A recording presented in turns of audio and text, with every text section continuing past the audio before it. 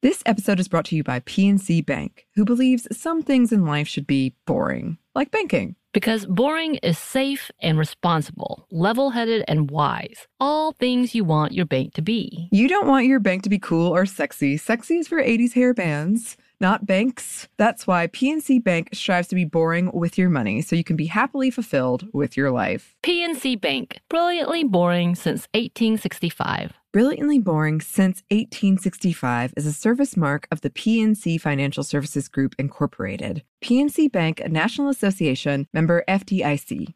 Okay, real talk. When did paying someone back become social media? What do you mean? Like, say I want to see what you're doing and who you're hanging with, and you're not posting about it on your story. I can just stalk your Pay app and find out what you're doing. Oh, yeah, that's weird. You do that? No, I don't do that. I use Apple Cash. It's built into your iPhone, easy and secure. You can send and receive money right in Messages and keep it between friends, and then use that money to buy something at a store with Apple Pay. Did you just pay me $1 on Apple Cash? Maybe. Shh. Services are provided by Green Dot Bank, member FDIC. Terms apply. When you think about the future, what kind of technology do you envision? Whatever the future holds, artificial intelligence will undoubtedly be at the heart of it all. Join Graham Class as he hosts Season 2 of Technically Speaking, an Intel podcast, and hear from the minds transforming healthcare, retail, entertainment, personal computing, and more with the help of AI. Tune in every other Tuesday and explore the latest technology that's changing our world today and creating a more accessible tomorrow. Listen to Technically Speaking, an Intel podcast on the iHeartRadio app, Apple Podcast, or wherever you get your podcasts.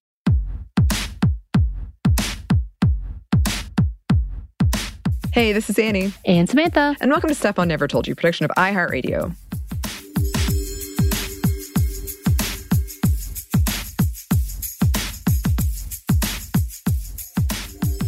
It is time for another book club, and we, this month, are doing Rainbow Rowell's 2013 book, Fangirl. And oh goodness, it is so popular. It's translated into multiple languages, it's been made into manga, has several sequels that are based on the fan fiction written within the book that I'm very excited to read. I own them. You can't see them, but they're behind me. This story follows Kath Avery, who is starting freshman year at University of Nebraska-Lincoln, along with her twin sister, Ren. Catherine, get it? I didn't until they spelled it out. Kath and Ren have long been close and bonded over their love of the Simon Snow series, which is a wildly popular fantasy series about vampires and magic. Kath's fanfiction, Carry On, has thousands of readers based on the Simon Snow series, which is essentially Harry Potter, maybe meets Twilight. And Kath is racing to finish this fanfiction before the 8th and final book of the series comes out. Ren, who has always been the more outgoing of the two, used to beta her story, which is basically like an editor. They read over it and make any suggestions, changes, which pairs the two main male characters, Baz and Simon, together. But Ren is determined to make new friends at the university, saying that they have to get separate dorms. Ren goes out and parties while Kath stays in, struggling with social anxiety and worry over their father, as well as adapting to her gruff roommate, Reagan, and her Reagan's social friend / maybe boyfriend, who's always in their room, named Levi. Kath spends most of her free time writing fan fiction, is definitely using it as a coping mechanism. Eventually, Kath does befriend Reagan and Levi, along with her writing partner in her fictional writing class, Nick, whom she has a bit of a crush on. Kath, who got special permission to be in the class as a freshman, excels until she turns in some fan fiction as an assignment and gets an F, sending her spiraling. She can't get a hold of Ren, who has now grown more distant, so Kath is comforted by Levi and Reagan. Kath and Levi grow close, with Kath even reading some of her fan fiction to him, along with a book for class after he reveals he struggles with reading. So Kath stays up and reads this book to him after Reagan forgets about it. And the two kiss. Kath realizes she is romantically interested in Levi, but then witnesses him kissing another girl. Hurt, Kath flees before Levi sees her and starts avoiding him. She also gets in a fight with Nick after she helps him on an assignment, and he decides to turn it in for the class's final project, like this really big part of their grade final project without crediting Kath. Then her father is hospitalized during finals week, and Levi gives her a ride home, and Kath confronts him about what he did. Kath learns that Rin, who stayed to finish her finals, has been in contact with their estranged mother, who left them when they were young. Infuriated, Kath refuses to have any contact with her mom and decides that she's going to drop out of university and go to a local college so she can look after their dad, who disagrees with her decision.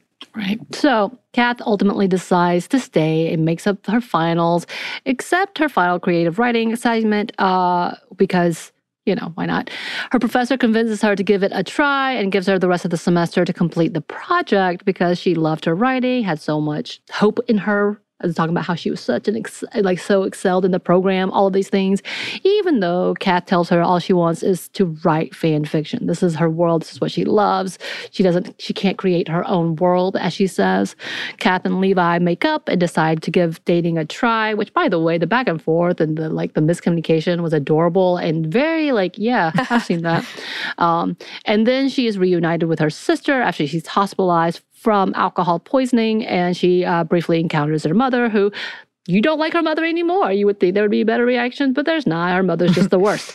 Kath and Rin begin repairing their relationship, and Rin reveals she's been reading every update of Kath's fan fiction and is desperate for her to finish it. So even though Kath thought she'd given up, because at one point Rin makes fun of her for something so sacred, she realizes she still loves it too. So yay, Kath also wants to finish it before the 8th and final book comes out, but it consumes her and gets in the way of her studies. As the school year comes to an end, Levi convinces her that it's okay. She doesn't finish it before the 8th Simon Snow book comes out and renders her story, quote, non-compliant, that she can still write it after.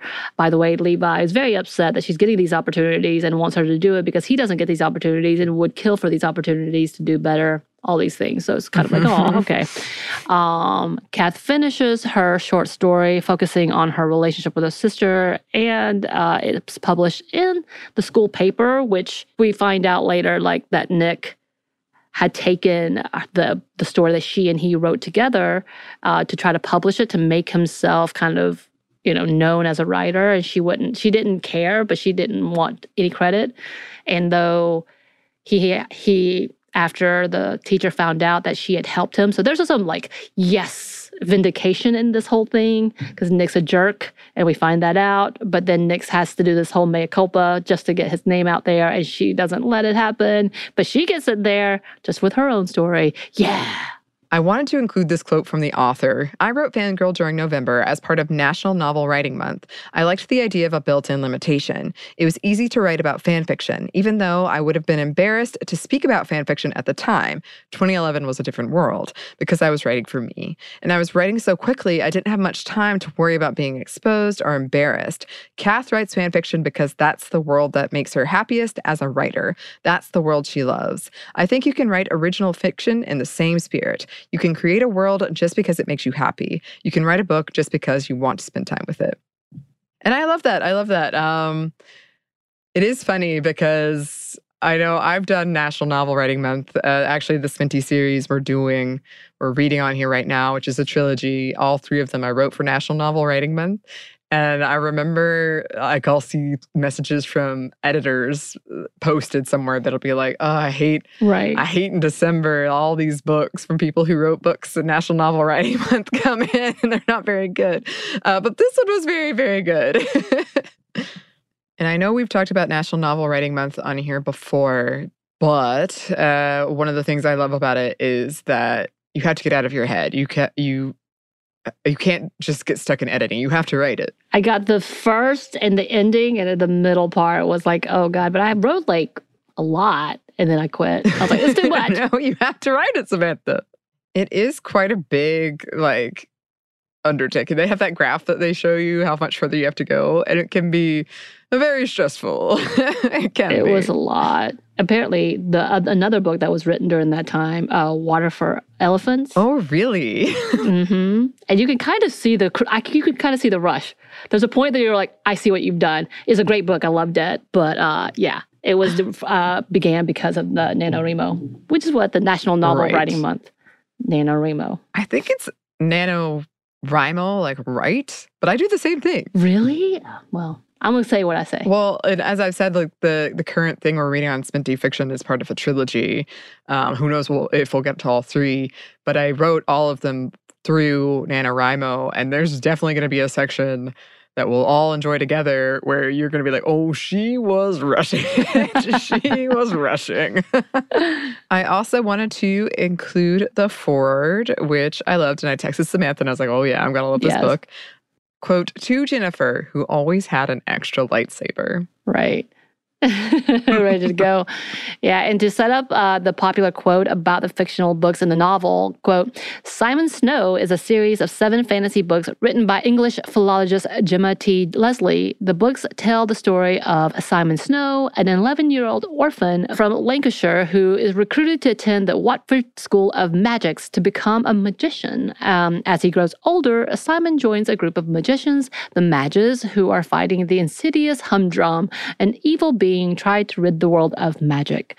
Since the publication of Simon Snow and the Magus Heir in 2001, the books have been translated into 53 languages, and as of August 2011, have sold more than 380 million copies. Yes, by the way, you've already talked about the fact that these books exist. These books exist, except there's only 4 or 5. Yeah, so the version of fan fiction that Kath writes, throughout this book, you get snippets. You can, there's at least 3, maybe 4 that have been published of Kath's fan fiction of this world. And I own 3 of them. And I'm really excited to read them. Mm-hmm. It's definitely, like I said, it's Harry Potter for sure, with some Twilight thrown in. I think it's Harry Draco / pretty sure that's what's going on. Okay, well, that's what it seems. Mm-hmm. Maybe you're right. I guess maybe there's only 3 books out. I thought there were 4 that I had seen, but I think you're right. There's only a trilogy. It's a trilogy right now. It might end up with a trilogy, actually. Okay, so all of these things on top of the fact that I've actually already read Rainbow Rowell's other book, Eleanor in Park. That's how I was introduced to her. And I really love that book. It is a YA novel, but it's set in the late 80s for a teenage girl and a teenage boy who is an Asian teenage boy. And I really thought that's cool. Interesting. The girl is also a thicker, bigger girl, as it describes in the book. And it's kind of like, oh, that's nice. Mm-hmm. A little bit tragic. It's not emo, but it's definitely not like you're up in like, romance. It definitely has that moment of like, it's not the happiest of endings. But I really loved that book. And when I realized this was her, I was like, oh my God. Yeah, I know I like her writing. I know she's an amazing writer. I'm excited about this. Let's go. But did you know she was a part of the She-Hulk writing? No, I didn't. Of the current what's happening? Yeah, I guess so. So from what I gather, I could be wrong. She helped book 5 of 8 of She-Hulk. Oh, I did see that. Oh. Right? Okay, but back to, I'm just interesting. She is the author on it, so I found that interesting and thought that was something that we need to talk about since we're probably going to end up coming to talk about She-Hulk eventually. Yeah. And also with this book, I decided to do it through Audible, which I do a lot of the times because I am that person now. But it was awesome because one of the readers is someone that I had a huge crush on from Grease 2, Maxwell Caulfield. And I was like, what? I would have never known. That was him on my own. But when I looked him up, I was like, wait, I know him. So that was really interesting. However, the main narrator of the book is Rebecca Loman, who's in a lot of the books. I think she does several of Rainbow Rowell's books as well.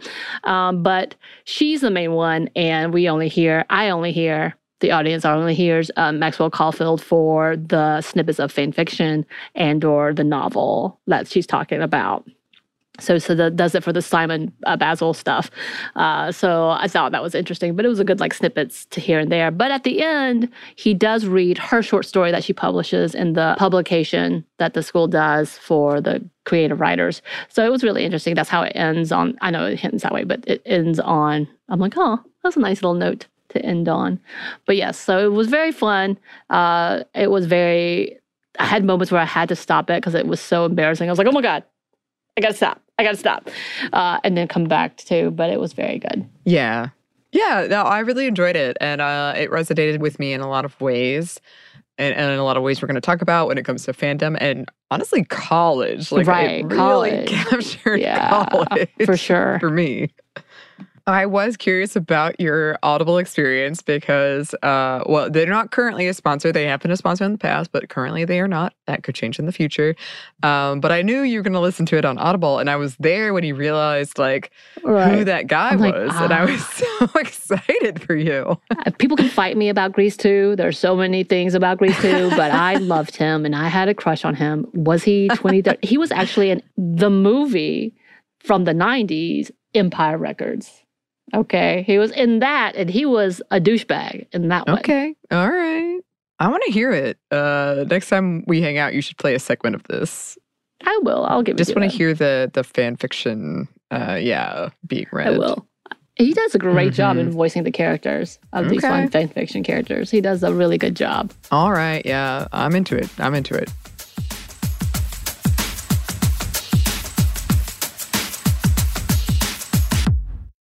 This episode is brought to you by PNC Bank, who believes some things in life should be boring, like banking. Because boring is safe and responsible, level-headed and wise. All things you want your bank to be. You don't want your bank to be cool or sexy. Sexy is for 80s hair bands, not banks. That's why PNC Bank strives to be boring with your money so you can be happily fulfilled with your life. PNC Bank, brilliantly boring since 1865. Brilliantly Boring Since 1865 is a service mark of the PNC Financial Services Group, Incorporated. PNC Bank, a National Association, member FDIC.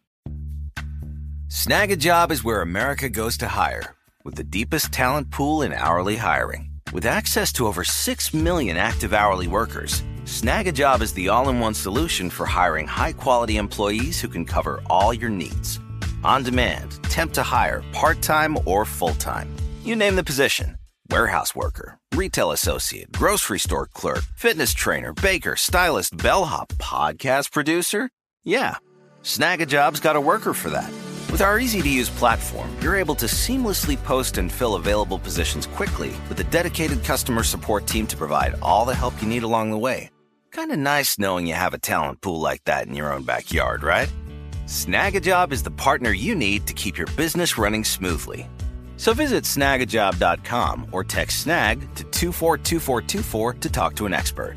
Snagajob.com, where America goes to hire.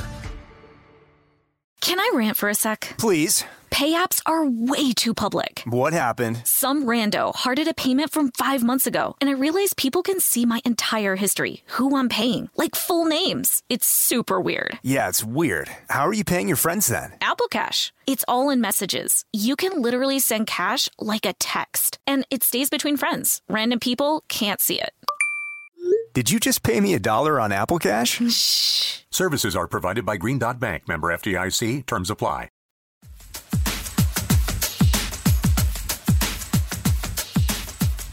Okay, so there are a lot of themes we want to go over. One of the big ones is the sisterhood between Kath and Ren. So there's a lot of competition. So it's told from Kath's point of view, right? So we're kind of limited about what we're getting to see. So we're getting her view of Ren, which is kind of sanitized. I'm not sure if that's the right word.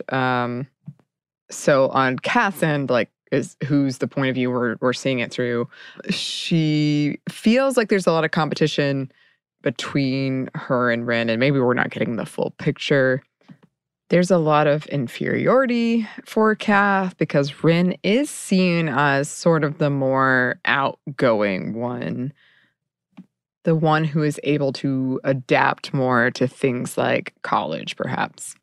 And they've always been together. So when Ren is like, I want to go live in separate dorms, that was a huge deal for Kath and for both of them, as we later find out.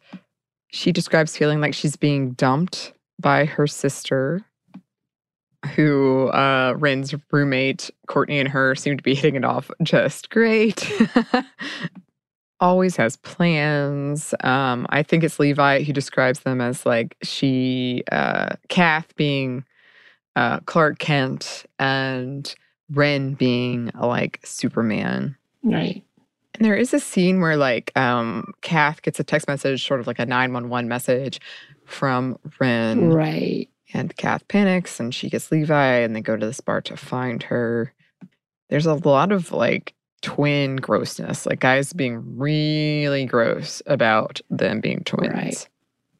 Mm-hmm. Right. I mean, there's definitely a lot between the two trying to distinguish each other. Kath was never really excited about being a separate personality. She talks about how if Ren got invited to something, she was automatically invited. So that was the easiest way for her to socialize, her anxieties overall. Like they talk a lot about the different mental health aspects through this. She talks about how she went more and more inward, got depressed, like literally so embarrassed to ask to go to the bathroom that she ended up urinating on herself because that was the level of detriment that she did not want to be seen for so long. But then, Ren kind of just bypassed it and seemed like she was okay most of the time. She was able to stand up to people. She took the clothes, apparently, between the two of them that were cuter, more sexier, more whatever, and would wear it, even if it was Kath's. She would take it, essentially, and wear it often and do it well, essentially feel confident in it. She was also the one first who was like, this is college. We get to live our life and going out partying every night and finding people to party with every night and making sure that she was a part of that bar, a part of that scene, which I've seen. I lost friends because I was that way. I was very awkward. I was very inward. I never went out. I never went to bars. I did not have my first drink until I was 21. And I had a glass of wine. I was like, literally, like I was very flummoxed by the fact that I had finally had a drink, and I was very cautious of it, making sure I didn't go overboard and all of that. I did not wear pants because I hated my thighs, and I wore long khaki or denim skirts, not even playing. I wore t-shirts that were too big because I wanted to hide myself so desperately. So I understood that, and my best friend at the time, she was outgoing. Everybody loved her, and I could not understand, and I always stayed in her shadow because she was my best friend. So a little bit different, obviously, but that was that level of like, I don't want to be seen. I don't want this to be a thing. And then also, I was being fetishized as an Asian person. Like it was this whole level of like weirdness that I was trying to disappear as much as possible because I didn't want to be seen in any way whatsoever. Partially because I felt like there's no way I could be any of these things. So might as well beat them at the punch and just disappear. Yeah. And like I said, and I would really love to hear from listeners that I feel like this book really captured how I felt during college a lot, which was like, hide yourself, stay in your room, cook your illegal grilled cheese on your illegal George Foreman grill. I would literally just sit in my dorm and I would like look out the window and it'd be getting dark and I'd feel like I was a prisoner, like I was trapped in there. But you actually went out, right? Because you did have stories of being drunken out. I did, but not nearly as much as I did when I got out of college. Well, maybe that's the stories I know. Yeah. I mean, in college, I was pretty like, I had to study. I learned very quickly at the school I was going to that you could not study. So most of my stories, I do have some college drunkenness stories, but most of them took place in my apartment, where we just didn't know what to do. We were like, Baileys. Right. No, don't drink too much Baileys. Baileys. I had rosé. Yeah. Oh, I mean, college drinks. I mean, really, it's a whole disservice we're doing to young people. We're telling them, this is the college experience, and especially women. Right. And like throughout the book, I was kind of struck, even though it's been my experience too, how often there are so many references to, oh, well, you could be raped. Right. You're going to be attacked. Yeah. You shouldn't be alone. You you need to do these things.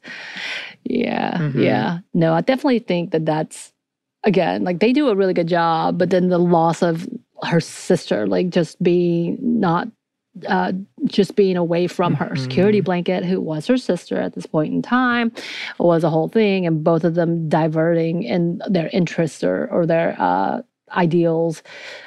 It happens. It happens so often. I lost so many friends, high school friends, because of college. I was like, you are on a whole different path than I am. I think we can't be hanging out anymore. Yeah. I mean, I feel like when you go to college, there is this expectation that suddenly you're going to be a different person. And then you go out, or some people really go out and really get drunk a lot.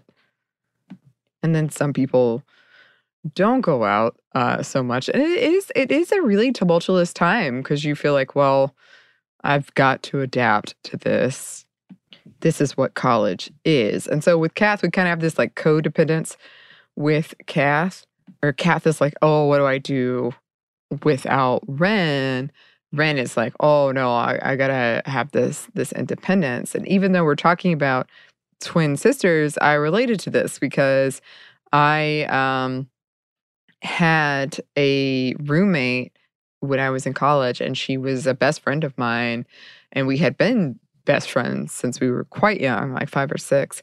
And we both ended up going to the same university, and she wanted to have separate rooms. She wanted us to be different people.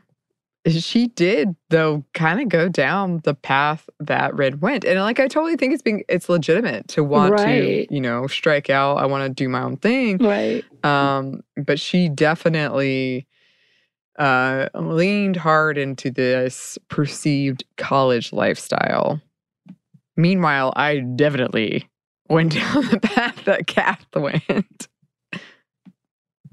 Again, I really think she captured college, like American college especially. Right. The dorm life, all of that. She did a good job in the anxieties of it all, too. Yes. Oh, my gosh. So this friend I went to school with, so basically throughout the book, Kath has this fear that she's going to get replaced. And so, yeah, with my friend in college, I had the same fear, like the single white female thing, someone's going to come in and take your place, where my friend was so much more popular than me, and she would come over and hang out with me at my apartment, and everybody, like my roommates and everybody on the floor, just liked her more, and it did become a source of tension. Right.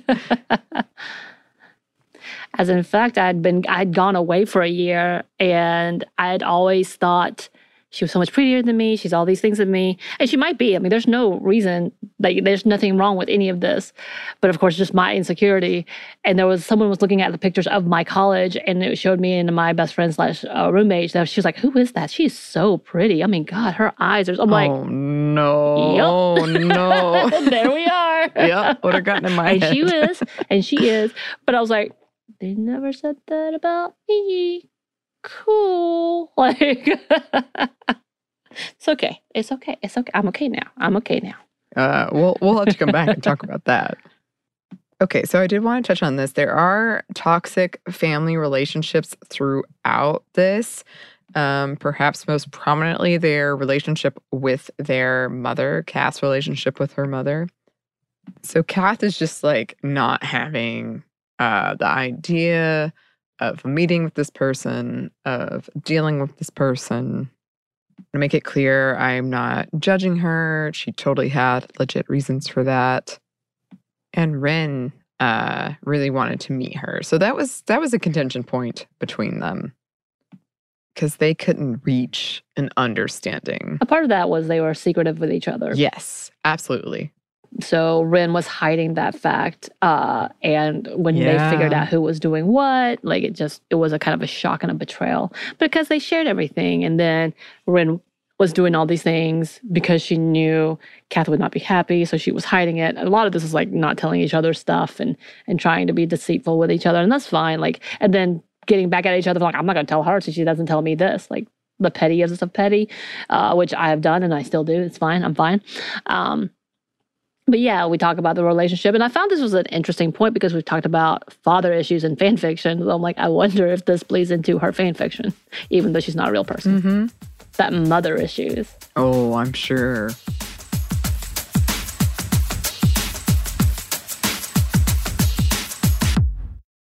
This episode is brought to you by PNC Bank, who believes some things in life should be boring, like banking. Because boring is safe and responsible, level-headed and wise. All things you want your bank to be. You don't want your bank to be cool or sexy. Sexy is for 80s hair bands, not banks. That's why PNC Bank strives to be boring with your money so you can be happily fulfilled with your life. PNC Bank, brilliantly boring since 1865. Brilliantly Boring Since 1865 is a service mark of the PNC Financial Services Group, Incorporated. PNC Bank, a National Association, member FDIC. Snag a Job is where America goes to hire, with the deepest talent pool in hourly hiring. With access to over 6 million active hourly workers, Snag a Job is the all-in-one solution for hiring high-quality employees who can cover all your needs. On demand, temp to hire, part-time or full-time. You name the position. Warehouse worker, retail associate, grocery store clerk, fitness trainer, baker, stylist, bellhop, podcast producer. Yeah, Snag a Job's got a worker for that. With our easy-to-use platform, you're able to seamlessly post and fill available positions quickly with a dedicated customer support team to provide all the help you need along the way. Kind of nice knowing you have a talent pool like that in your own backyard, right? Snag a Job is the partner you need to keep your business running smoothly. So visit snagajob.com or text snag to 242424 to talk to an expert. Snagajob.com, where America goes to hire. When you think about the future, what kind of technology do you envision? Whatever the future holds, artificial intelligence will undoubtedly be at the heart of it all. Join Graham Class as he hosts Season 2 of Technically Speaking, an Intel podcast from Ruby Studio in partnership with Intel. Explore the future of technology that's rapidly evolving our world today with the help of AI. There is still so much work and research needed to fully understand the power and potential of AI, and Intel is at the forefront of implementing AI and revolutionary technology that's changing the world we live in for the better. In each episode, Graham interviews the minds transforming medicine and healthcare, retail, entertainment, personal computing, and more while pioneering new uses for AI in these spaces. Tune in every other Tuesday and explore the latest technology that's changing our world today and creating a more accessible tomorrow. Listen to Technically Speaking, an Intel podcast on the iHeartRadio app, Apple Podcast, or wherever you get your podcasts.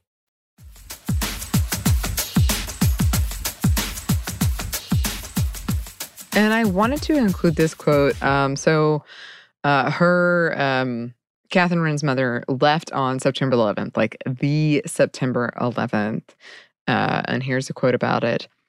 The fight went on, and when the president flew over their heads that afternoon on the way to the Air Force Base, the only plane in the sky, Kath thought maybe the whole world was going to end. Her mom left for good a week later, hugging both of the girls on the front porch, kissing their cheeks again and again, and promising that she'd see them both soon, that she just needed some time to feel better, to remember who she really was, which didn't make any sense to Catherine Wren.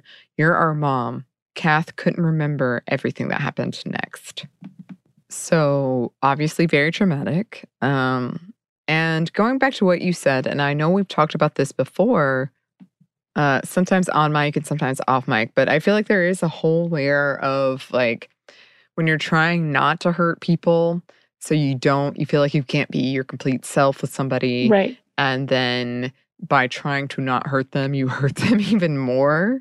Never get the mom's whole story. We get like pieces of it. Right. So it's hard to say. But certainly throughout their family, you get this idea that they feel like for one reason or another, they cannot be totally honest with each other. I did want to include this bit because I thought it was kind of funny about breakups. So Kath is dating this guy when the book starts out named Abel. And everyone else keeps telling her like, oh, you're not dating. Not really. And then Abel, they go to different colleges, and Abel breaks up with Kath via phone call.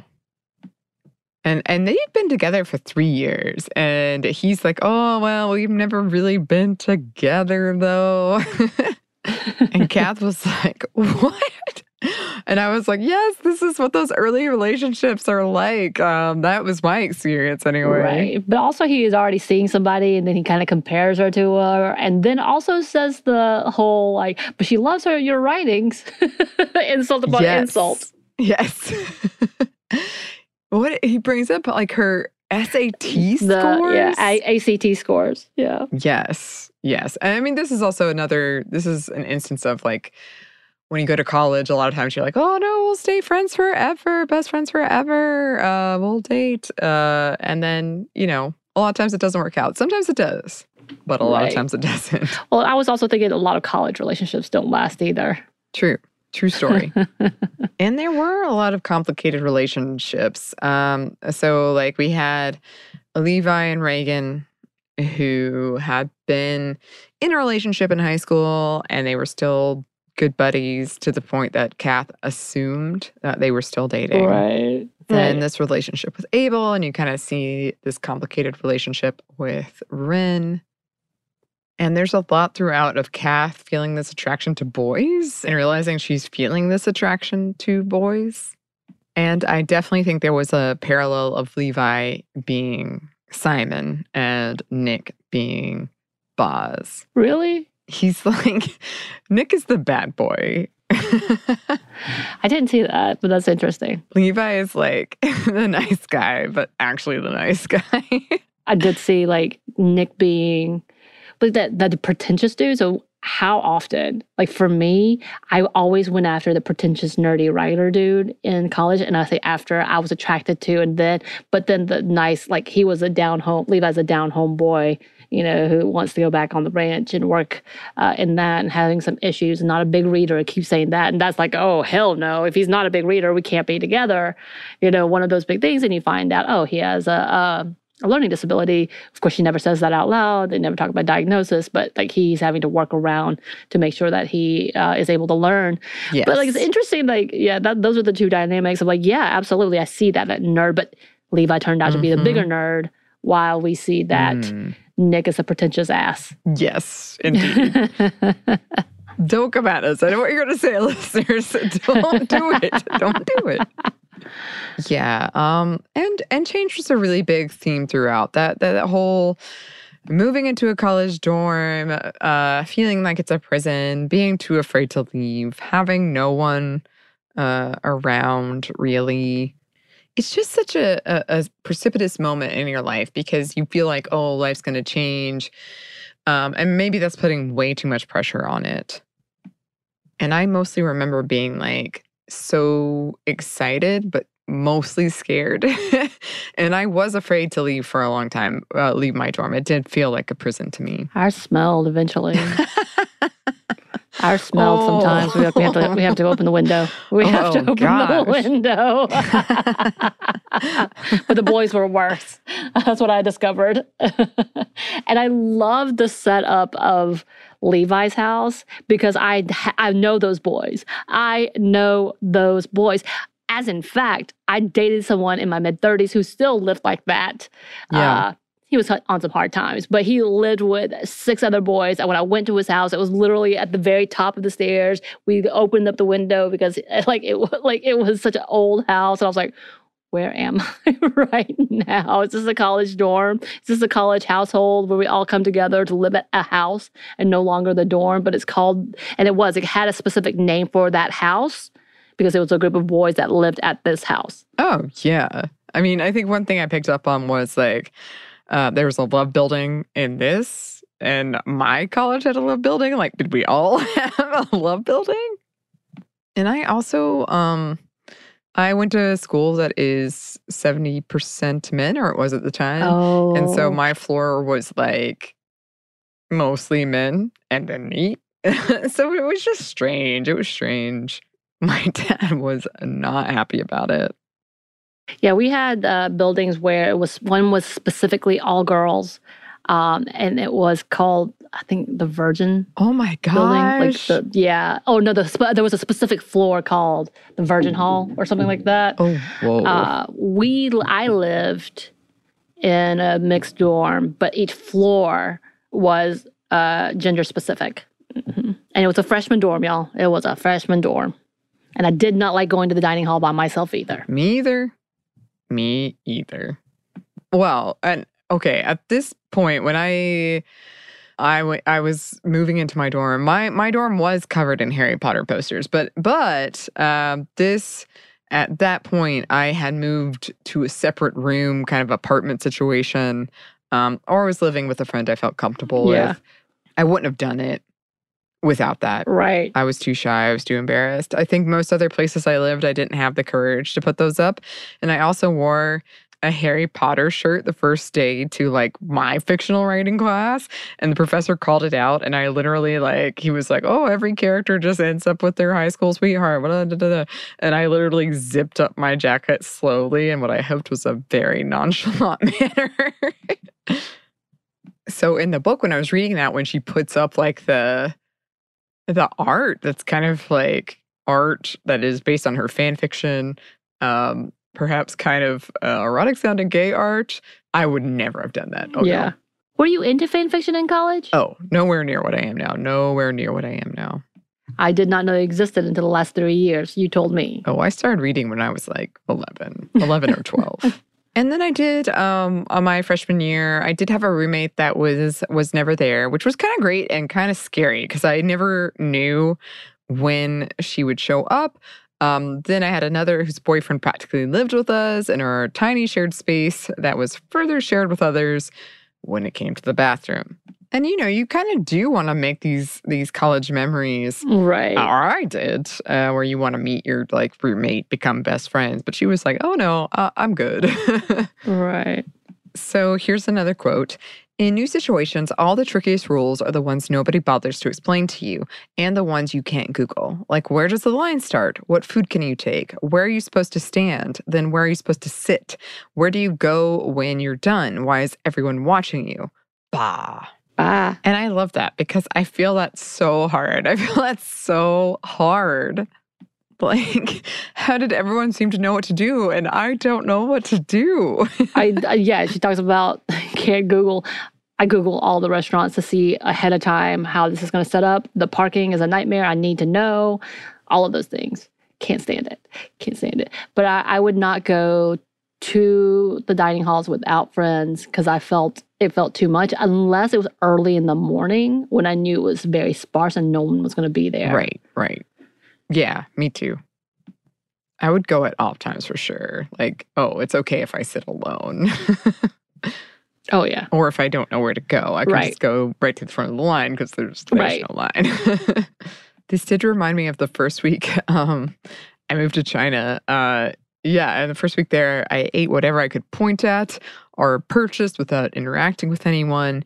And one of the first nights there, I remember crying into some ramen noodles that I made in my hotel room with like a tea kettle. And I ate it using a comb handle and a toothbrush as chopsticks because I was too scared to go ask for chopsticks. I did that. When I went to Italy, I traveled by myself and I was in a small town and I didn't know anything and no one spoke English, and I did not speak Italian. So I was like, oh, and I'm all by myself. I had to point to try to find where I was. I was dragging a roller suitcase. Like, it was bad. And so I finally went to a store, found cookies and sparkling water and went back and ate cookies and sparkling water the first night. Yes. Exactly. So I get it. And speaking of, there was a lot of unhealthy dieting and eating that was exhibited in this book. And I know we've done an episode before on junkorexia, which is basically like foregoing food to use all of your allotted calories in your mind on alcohol. And this is pretty common on college campuses and also really unhealthy, I hope is clear. And a lot of that, unfortunately, did bring back memories for me of friends who were like on paleo diets or... I actually did the skinny bitch. Oh. That they mention in the book. I did that. I will say I did that because I was more horrified about the stories of the animal cruelty that was in the book. But I definitely followed with it for me. I was like, what? Yeah. And there's so much like pressure around the freshman 15 pounds you're expected to gain. There's just so much fear-mongering around weight. And also with Rin and her roommate, Courtney, there was a lot of alcoholism and excessive drinking, poor coping skills in general, I would say. But I definitely saw that when I was there, where people maybe had never had anything to drink before, and then they got into this atmosphere that might have been a big, party drinking, social drinking atmosphere, and then didn't really know how to regulate. So I thought that was interesting because the way Brynn is presented, she's sort of like having that college experience, in quotes, that we're supposed to have, but clearly she wasn't coping well either. She was just doing it in a more socially sanctioned way, unfortunately. And there was some ableist language throughout and a lot of fear around mental health, especially for Kath, because Yeah. And their dad, there was a lot of non-conversation. The only time we talk about counseling is when everything went really extreme. And I don't know, her stance on that. I have no understanding of the conversation. It may be just very, in this family, that was not a thing. I don't know how the cultural ideas are, but yeah, absolutely. With all the conversations again about him not being able to read as typically as everyone else, not being able to completely understand. I'm guessing it was a type of dyslexia or something. They didn't really do too much, but the way she bypassed all of that seemed kind of okay, this could happen, moving on. And again, this is not necessarily the point in the book, and that's not something that she wanted to focus on, which is fine because it's her book. But yeah, there was a lot of the way they were joking about bipolar and his extreme need to be I can just maintain with running. Of course, they were all very worried and concerned about that, him needing care. Of course, me being me, I'm this feels like maybe part of the problem in the marriage is A, they got married because she got pregnant. B, he had a lot of mental health he wasn't willing to treat and really felt like he was off. And then everybody around him encouraged him in his manic episodes instead of having the conversation of you're not maintaining as well as you think. So there was a lot of the breakdown in that conversation. I was okay, addiction, bipolar. And she's talking about, instead of calling it what it is, talking about being crazy. And because her anxiety was out for her, almost unmanageable for her at times, which she was able to maintain. But yeah, there was definitely a lot of those this could have been better had we been able to kind of show one great example. Yeah. Of coping.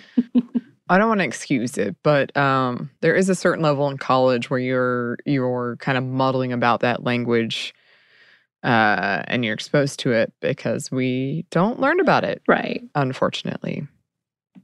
But yeah, that was something that I noticed. Another thing that I noticed is something else we've talked about, which is parentification. Yeah. Where Kath really felt like she had to be there for her dad and take care of her dad, or else things would go wrong. Right. Well, and things did go wrong. They did. She wasn't, she wasn't completely incorrect in the fact that she was the only one concerned. Very, I was frustrated for her, definitely in a lot of those situations. But the dad did come back to parent Wren. We got to see that. Art got to parent Wren in the end. But yeah, definitely a lot of that as well for her because she is the overly responsible one, which I get it. Me too. I mean, I lived at home with my father for several years so I could help take care of him. So I totally get it.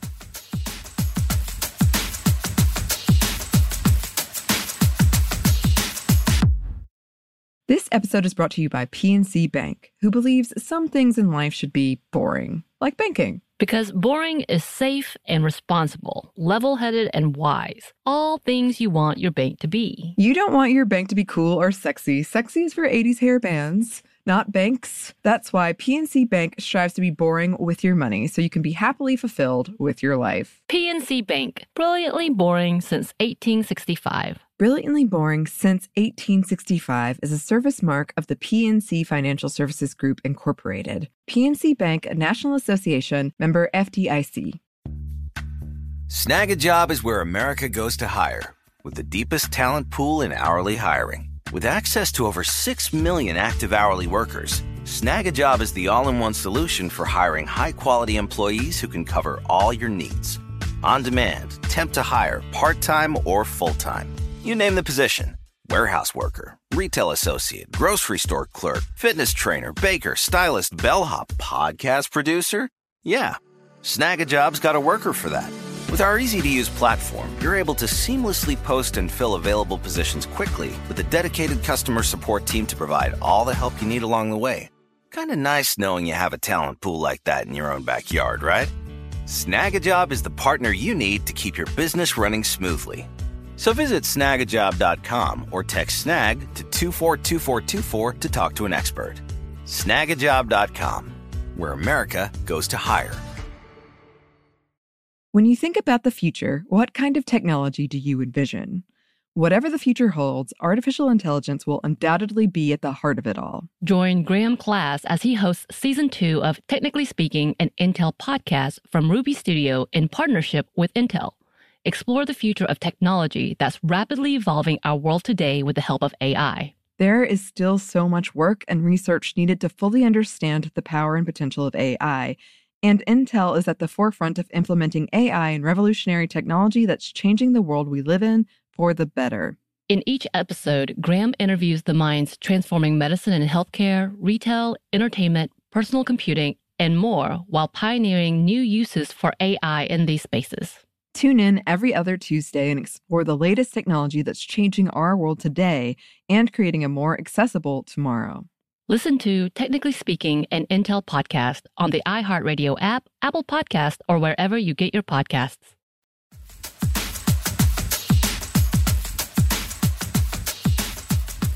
Well, now we have to talk about Phantom, because we have to,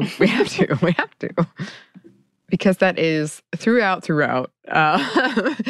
got the snippets of this fan fiction. That's the title of the book. So, And I love that Kath has this fan fiction that she thinks about, like, 60,000 people are reading this fan fiction, and like, what else could equate to that? Which, that's a huge deal.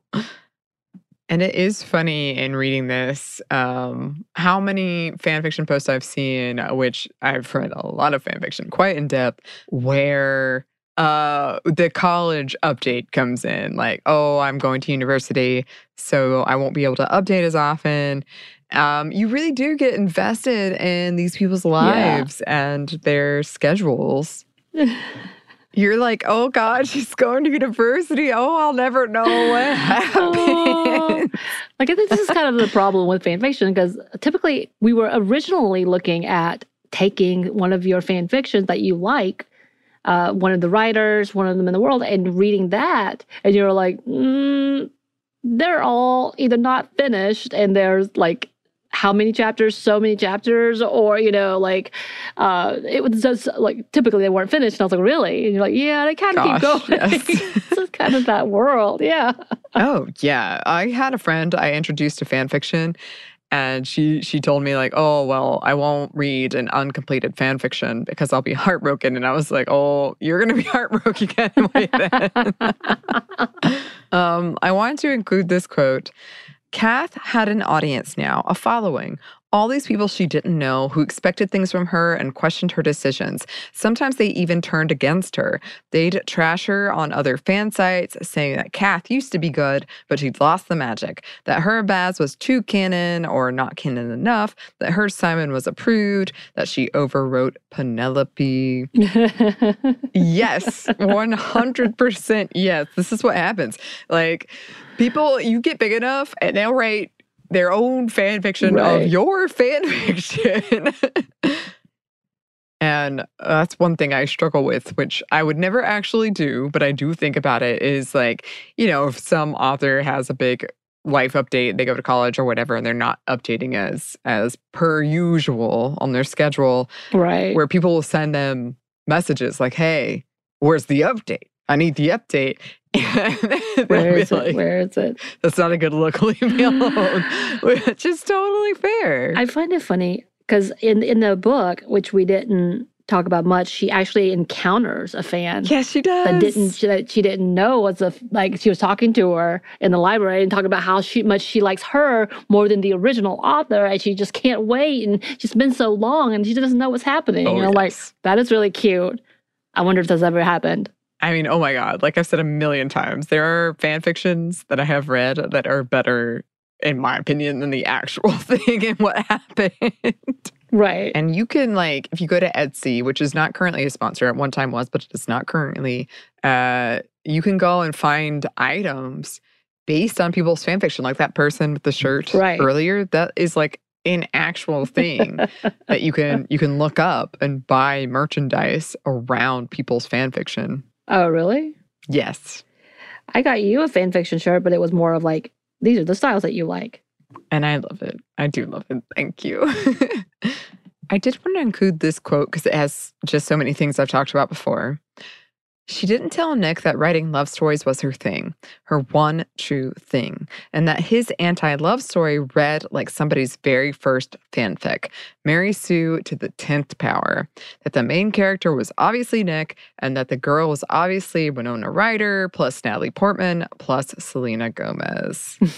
I've said it a million times. I think that when men write what I would say is fan fiction, with a Mary Sue, it is seen as, oh, this is academic. They get a lot more leeway than women. Whereas when women do it, it's like, oh, you think you could be the main character? Oh, that's cute. Right. And then there's this whole plot line with fan fiction being stealing with her teacher or professor. And also with Nick being stealing her stuff and that kind of line of who is the creator, who is the muse, and him using her as a muse. I have a lot of thoughts about this, which we don't have time to get into because this is already going kind of long. But I do think there are some things that are foundational, like archetypes.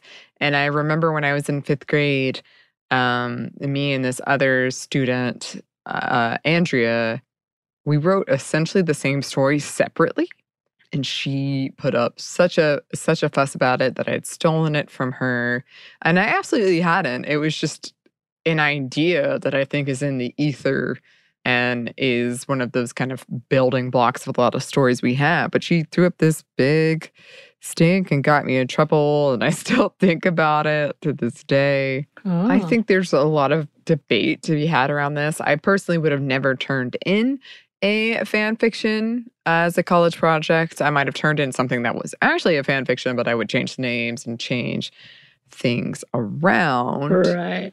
I was going to say, especially in college, that's creative writing, college, like she wouldn't share it with Nick, but she would share it with her professor. That seems bold. But good on her. She knows what she's good at. And clearly she was good at it. / this fictional character. I do think I think the professor might have been too tough. Like, I think Kath needed that lesson, but it didn't have to go like that. Because if the story is good, like, yeah, I don't know. Again, those characters are kind of archetypes a lot of the time.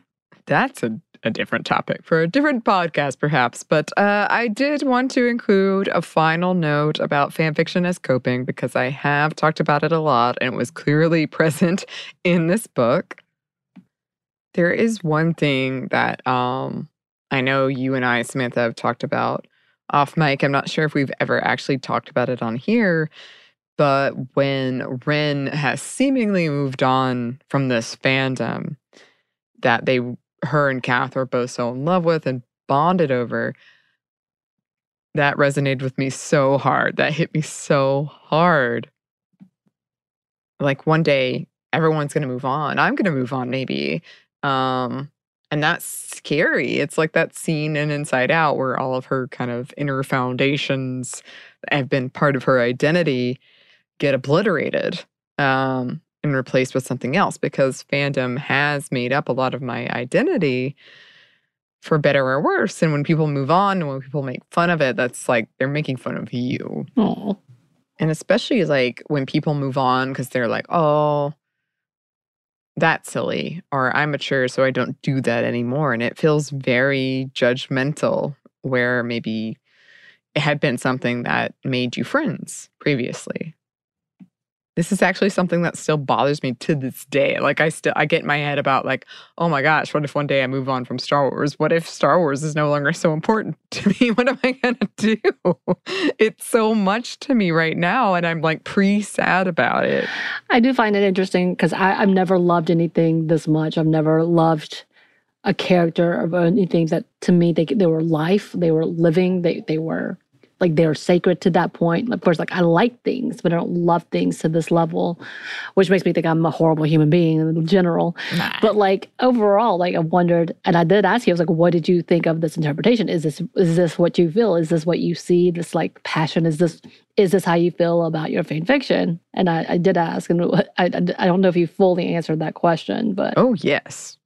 Yes, absolutely. Yes. And it's kind of funny how attached I get, or at least for me, to fan fiction and fan fiction writers. And I recently had to tell my friend that I introduced to fan fiction, like, here's the sad truth of it. They're probably going to move on. Right now, they're super into it. You're super into it. But they might get into another fandom, or they might, I don't know, get older and get busy with other things, and this won't be their thing anymore, and they might never finish their story that you love so much, and that can be kind of sad to accept, and that it really hurts. And I've even written the end to some fan fictions that I'm never going to post, but for me, because I want to know how they end. I love them so much. And for them to just stop, it's so painful. And another thing that really resonated with me was the officially non-compliant, which we talked about at the top. But this is basically like canon comes in, canon being like, this is the officially confirmed, sanctioned storyline. right. And comes in and tells you what it is. And a lot of times, in my experience, it's not necessarily what you want. So, like, for instance, which this book is definitely playing on, before the 7th Harry Potter book came out, all of us were rushing to write and or read fan fiction that was the 7th book. Because we knew when it came out, it was over. Like, there was no hope left in wondering what could happen, because we knew what happened. But before it came out, there was this kind of beautiful universe where we could pretend this would happen, or this would happen, or this would happen, whatever. And so for me, like right now, this is one of the reasons why I'm like scared of new Star Wars things coming out, because I love Star Wars, but I like The Mandalorian season 3 is going to really mess up my stories, because it's going to close this door. And I have really strong headcanon being, I pretend this doesn't happen, or this didn't happen, or whatever. But you still can't entirely forget that it did.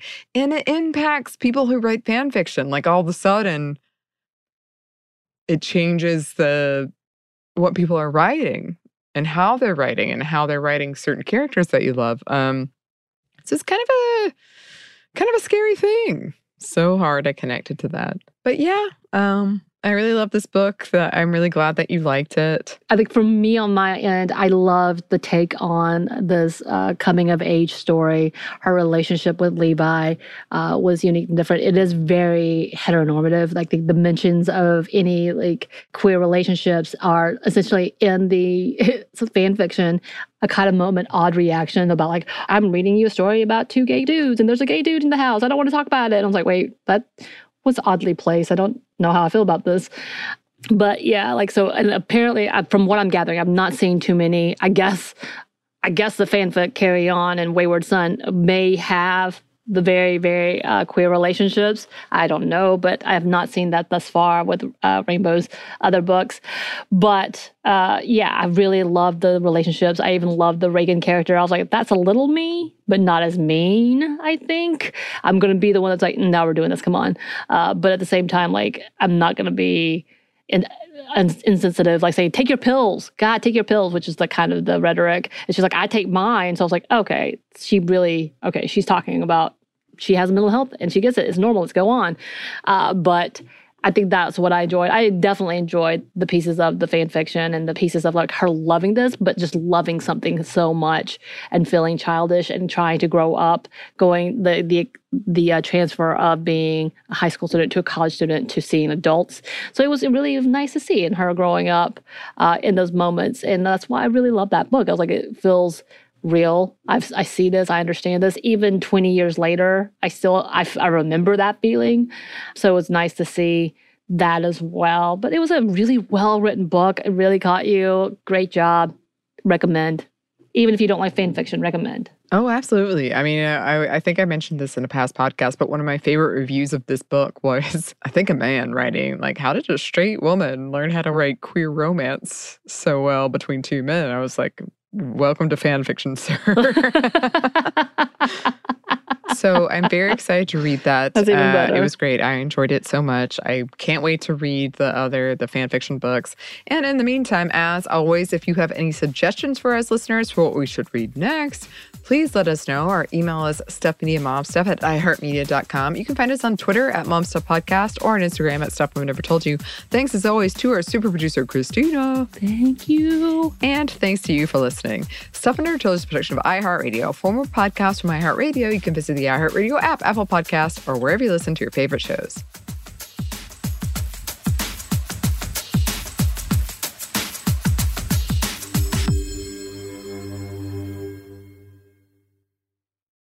This episode is brought to you by PNC Bank, who believes some things in life should be boring, like banking. Because boring is safe and responsible, level-headed and wise. All things you want your bank to be. You don't want your bank to be cool or sexy. Sexy is for 80s hair bands, not banks. That's why PNC Bank strives to be boring with your money so you can be happily fulfilled with your life. PNC Bank, brilliantly boring since 1865. Brilliantly Boring Since 1865 is a service mark of the PNC Financial Services Group, Incorporated. PNC Bank, a National Association, member FDIC. Xumo Play is your destination for endless entertainment. With a diverse lineup of 350 plus live channels, movies, and full TV series, you'll easily find something to watch right away. And the best part? It's all free. Love music? Get lost in the 90s with iHeart 90s, dance away with hip-hop beats, and more on the iHeartRadio music channels. No logins, no signups, no accounts, no hassle. So what are you waiting for? Start streaming at play.xumo.com or download from the app and Google Play stores today.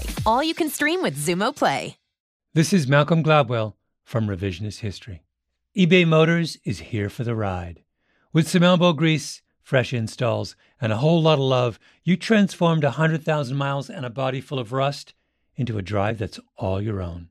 Brake kits, LED headlights, whatever you need, eBay Motors has it. And with eBay Guaranteed Fit, it's guaranteed to fit your ride the first time, every time, or your money back. Plus, at these prices, you're burning rubber, not cash. Keep your ride or die alive at ebaymotors.com. Eligible items only. Exclusions apply.